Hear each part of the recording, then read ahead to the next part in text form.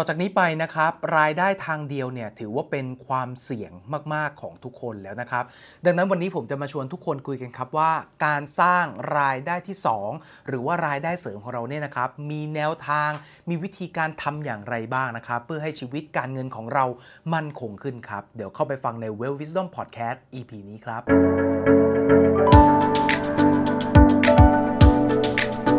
สวัสดีครับผมวินอิทธิศักดิ์นะครับยินดีต้อนรับเข้าสู่ Wisdom Podcast นะครับพอดแคสต์ทางการเงินการลงทุนที่จะทำให้ชีวิตการเงินของทุกคนดีขึ้นเรื่อยๆนะครับก่อนที่ทุกคนจะเข้าไปฟังกันนะครับทุกคนสามารถติดตาม Wisdom Podcast ได้นะครับบน YouTube Spotify นะครับแล้วก็ Apple Podcast เลยนะครับส่วนใครอยากมาเห็นหน้าพูดคุยกันแบบนี้ก็สามารถเข้ามาดูกันได้ใน YouTube กับ Facebook เลยนะครับจะได้ไม่เบื่อเนาะนะฮะในวันนี้ครับผมจะมาชวนทุกคนคุยเรื่องการสร้างรายได้ที่2นะครับหรือการสร้างรายได้เสริมนั่นแหละนะฮะผมเชื่อว่าวันนี้ครับทุกคนน่าจะเห็นภาพเดียวกันแล้วนะครับว่ารายได้ทางเดียวเนี่ยมันเป็นสิ่งที่ต้องเรียกว่าเป็นความเสี่ยงมากๆของทุกคนเลยนะครับแล้วก็ความมั่นคงทางการเงินเนี่ยเรียกว่ามันแทบจะไม่มีอีกแล้วนะนอกจากเราเป็นข้าราชการหรือรัฐวิสาหกิจโอเคในประเทศไทยนะยังถือว่าเป็นอาชีพที่มีความมั่นคงสูงมากครับแต่สำหรับอาชีพอื่นหลายๆอาชีพที่เคยมองว่าเป็นอาชีพที่มั่นคงณปัจจุบันนี้ครับมันกลับกลายเป็นอาชีพที่ไม่มั่นคงแล้วนะฮะรวมไปถึงนะครับอายุงานนะครับของคนปัจจุบันนี้เนี่ยมันสั้นลงมากกว่ารุ่นพ่อรุ่นแม่เราเยอะมากครับรุ่นพ่อรุ่นแม่เราเนี่ยอาจจะใช้ mindset ที่ว่าเฮ้ยตั้งใจเรียนเก่งๆเรียนจบมาไปอยู่องค์กรดีๆนะครับแล้วไปฝังตัวอยู่ตรงนั้นพอถึงอายุ60นะครับก็เกษียณสบายๆกลับไปทำเกษตรอันนี้เป็น mindset ของรุ่นพ่อรุ่นแม่เราเนาะแต่สำหรับรุ่นเรานะครับไม่ว่าจะเป็นคน Gen Y Gen X นะครับ Gen C นะครับก็ต้องบอกว่าณปัจจุบันนี้ครับแนวคิดพวกนี้เนี่ยมันอาจจะใช้ไม่ได้แล้วจริงๆนะครับเพราะว่าโลกเนี่ยมีความผันผวนแล้วก็เคลื่อนไหวเร็วมากนะครับการเข้ามาของอินเทอร์เน็ตนะครับdigital disruption นะครับรวมถึงล่าสุดเนี่ยมี AI อย่าง ChatGPT อีกนะครับต้องบอกว่าหลายๆอาชีพเนี่ยไม่จำเป็นที่บริษัทนะครับเขาจะต้องเลี้ยงพนักงานไว้จนอายุเยอะขนาดนั้นหรือบางทีต่อให้อายุไม่เยอะนะวันนี้ถ้ามีบางกลุ่มที่ AI มันเข้ามาทำงานเข้ามาแทนที่ได้บางอาชีพก็อาจจะต้องโดนโละออกไปนะครับเนาะดังนั้นมันถึงมาเป็นหัวข้อที่เราจะคุยกันวันนี้แหละนะครับว่าเฮ้ยมันมีแนวทางในการสร้างรายได้ที่2รายได้เสริมอย่างไรบ้างนะครับที่ผมเนี่ยก็ไปรวบรวมข้อมูลมาแล้วผมก็เอามาแชร์ด้วยนะครับเพราะต้องบอกก่อนว่าผมเป็นอีกคนหนึ่งครับที่ไม่ได้มีรายได้ทางเดียวมาตลอดเลยนะครับเพราะว่าผมเนี่ยไม่ได้ทำงานประจำมาเนาะดังนั้นเนี่ยเราก็ต้องลดความเสี่ยงของเรื่องรายได้เราโดยการสร้างรายได้ไว้หลายๆช่องทางนะครับซึ่งเดี๋ยวเราจะมาคุยกันในพอดแคสต์ตอนนี้แหละนะครับว่ามันมีช่องทางอะไรบ้างโอเคนะครับเล่าให้ฟังแบบนี้ก่อนนะครับว่าถ้าเราพูดถึงเรื่องความรู้ทางการเงินเนี่ยบางคนอาจจะเข้าใจว่าเฮ้ยหาเงินให้ได้มากๆก็จบแล้วนะครับต้องบอกว่าไม่ใช่นะฮะผมพูดเสมอนะครับว่าความรู้การเงินเนี่ยมี4พาร์ทด้วยกันเนาะความรู้การเงินพาร์ทแรกครับคือความรู้ด้านการหารายได้นะครับคุณต้องหารายได้ให้ได้เยอะหรือมีรายได้หลายทางก่อนนะครับคุณถึงจะประสบความสำเร็จด้านการเงินได้นะครับเรื่องที่2ครับก็คือคุณจะต้องบริหารรายจ่ายให้ดีครับเพราะว่าต่อให้คุณมีรายได้มากขนาดไหนนะแต่คุณดูแลจัดการรายจ่ายไม่ดีสุดท้ายเงินมันก็หมดนะครับแล้วก็3ครับก็คือเราจะต้องมาบริหารความเสี่ยงครับหาเงินได้ใช้เงินเป็นก็ต้องมาจัดการความเสี่ยงด้วยนะครับว่าไอ้เงินที่เหลืออยู่เนี่ยต้องมาบริหารจัดการยังไงไม่ให้เงินมันหายไปอีกนะครับและ4สุดท้ายครับคือการลงทุนต่อยอดนะครับถ้าเราอยากมีชีวิตการเงินที่ดีอยากจะถึงเป้าการเงินให้เร็วอย่างเงี้ยครับมันปฏิเสธไม่ได้จริงๆครับว่าการลงทุนต่อยอดเนี่ยเข้ามามีบทบาทสำคัญจริงๆเนาะดังนั้นซึ่งวันนี้ครับเราจะมาคุยพาร์ทแรกกันเนาะว่าการสร้างรายได้เนี่ยโอเคการสร้างรายได้ให้ได้มากเนี่ยก็เป็นอีกเรื่องแต่การที่จะสร้างรายได้ที่2เนี่ยมันมีแนวคิดแบบไหนบ้างนะครับเอาง่ายๆแบบนี้ครับสำหรับผมนะการที่จะสร้างรายได้ที่2ขึ้นมาเนี่ยมันจะแบ่งได้3กลุ่มด้วยกันครับกลุ่มแรกครับคือรายได้เสริมเนี่ยอาจจะต้องมาจากความถนัดความเชี่ยวชาญเดิมของเราครับยกตัวอย่างเช่นวันนี้เอาอย่างเช่นวิศวกรก็ได้นะครับสมมุติวันนี้ผมเป็นวิศวกรนะครับที่รับเขียนแบบอะไรในองค์กรอยู่แล้วเนี่ยผมอาจจะเอาเวลาวันเสาร์อาทิตย์ที่ผมไม่ได้ทำงานออฟฟิศอย่างเงี้ยครับมารับงานฟรีแลนซ์นะครับรับเขียนแบบฟรีแลนซ์ก็ได้เนาะซึ่งอันนี้แหละมันค่อนข้างจะง่ายหน่อยครับเพราะว่าเราใช้ทักษะที่เรามีอยู่แล้วหรืองานที่เราทำเป็นประจำอยู่แล้วในการเอามาสร้างรายได้เสริมยกตัวอย่างเช่น ถ้าสมมุตินะครับคนที่เป็นกุ๊กเป็นกุ๊กในภัตตาคารอยู่แล้ววันจันทร์ถึงศุกร์ทำงานที่ภัตตาคารนะครับเสาร์อาทิตย์ก็อาจจะมาเปิดร้านนะครับหรือว่าทำเป็นคาวคิทเช่นก็ได้เนาะถูกไหมฮะส่งอาหารไปตามร้านค้าหรือเปิดเป็นแบบคาวคิทเช่นให้คนมานั่งเป็นกลุ่มเล็กๆวันเสาร์อาทิตย์แบบนี้ก็ได้เหมือนกันนะครับหรือแม้กระทั่งว่าวันนี้เราเป็นครูใช่ไหมครับจันทร์ถึงศุกร์สอนนักเรียนที่โรงเรียนตามปกติเสาร์อาทิตย์ก็อาจจะแบ่งเวลานะครับออกมาสอนพิเศษเปิดสถาบันกวดวิชาแบบนี้ก็ได้เหมือนกันนะครับดังนั้นกลุ่มแรกรายได้เสริมกลุ่มแรกครับเป็นรายได้ที่เกิดจากความถนัดความเชี่ยวชาญเดิมหรืออาชีพที่เราทำอยู่แล้วครับซึ่งอยากบอกว่าไอ้รายได้เสริมในกลุ่มแรกเนี่ยเป็นรายได้เสริมที่ผมแนะนำที่สุดนะเพราะเราไม่ต้องเปลี่ยนชุดความรู้ครับเราสามารถใช้ชุดความรู้เดิมที่เรามีอยู่แล้วในการสร้างรายได้ก็ได้แต่แน่นอนครับว่ามันอาจจะต้องใช้เวลาเสียเวลาสักนิดนึงนะครับเสาร์อาทิตย์แทนที่จะมาพักผ่อนนะครับเราอาจจะต้องมารับงานทำงานต่อเนาะก็มันก็เป็นสิ่งที่ต้องแลกอยู่แล้วนะครับเนาะเพราะว่าในโลกนี้มันไม่มีอะไรได้มาฟรีอยู่แล้วเนาะดังนั้นข้อแรกครับรายได้เสริมอาจจะเกิดขึ้นจากความถนัดความเชี่ยวชาญเดิมของเรานะครับดังนั้นวันนี้ถ้าเกิดว่าเราทำอาชีพอะไรอยู่ครับลองมาคิดดูครับว่าวันเสาร์อาทิตย์หรือเวลาว่างที่เป็นสล็อตว่างของเราเนี่ยเราพอจะสร้างรายได้เสริมรายได้เพิ่มด้วยวิธีไหนได้บ้างนะครับเรื่องที่2ครับคือการสร้างรายได้เสริมจากงานอดิเรกความชอบความสนใจที่เรามีอยู่แล้วนะครับอันที่2นี้ก็เป็นอีกกลุ่มที่ผมก็แนะนำเหมือนกันนะครับเพราะผมเชื่อว่าหลายๆคนเนี่ยน่าจะมีฮ็อบบี้อะไรบางอย่างใช่ไหมครับเช่นไม่ว่าจะเป็นการปลูกต้นไม้ถูกไหมฮะปลูกต้นไม้เลี้ยงสัตว์นะครับอ่านหนังสือนะครับรวมถึงต่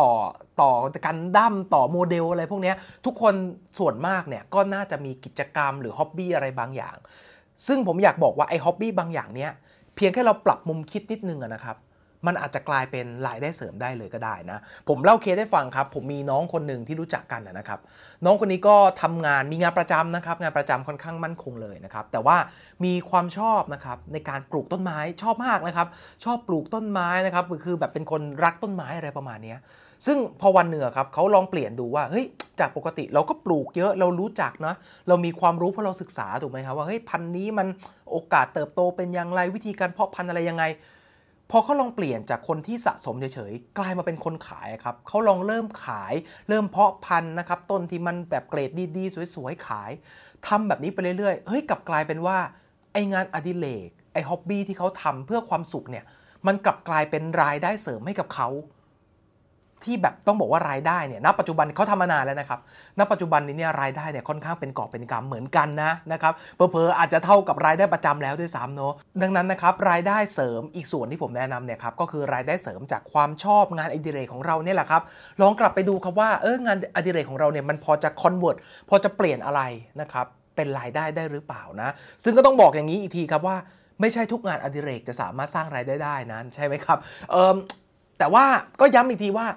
แต่ถ้าเราตั้งใจจะหาช่องทางเอารายได้จากมันจริงๆครับมันจะมีทางเสมอนะครับเนาะก็เป็นอีก1วิธีการสร้างรายได้เสริมที่ผมแนะนำแล้วกัน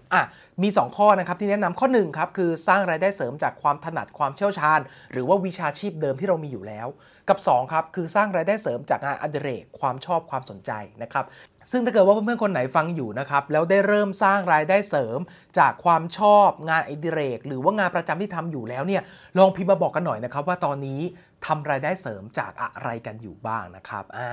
บอกกันหน่อยนะครับพิมพ์มาข้างล่างคอมเมนต์วิดีโอนี้ได้เลยนะครับและข้อที่3นะครับข้อสุดท้ายในการสร้างรายได้เนี่ยก็คือการสร้างทักษะใหม่ขึ้นมาเลยครับซึ่งข้อนี้เนี่ยผมค่อนข้างอยากจะให้เราไปดูข้อ1กับข้อ2ให้มันครบถ้วนถี่ถ้วนก่อนนะถ้าเกิดว่ามันสร้างรายได้จากทั้งงานไม่ได้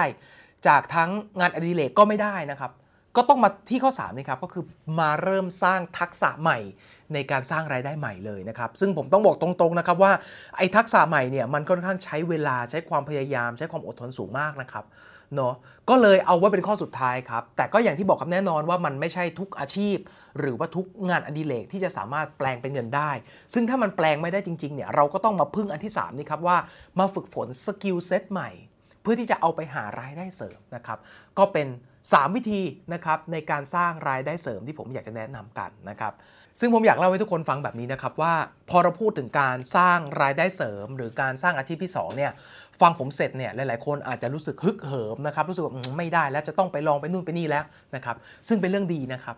แต่ผมอยากบอกว่าการสร้างรายได้เสริมการสร้างอาชีพที่2เนี่ยมันเหมือนการปลูกต้นไม้จริงๆนะครับ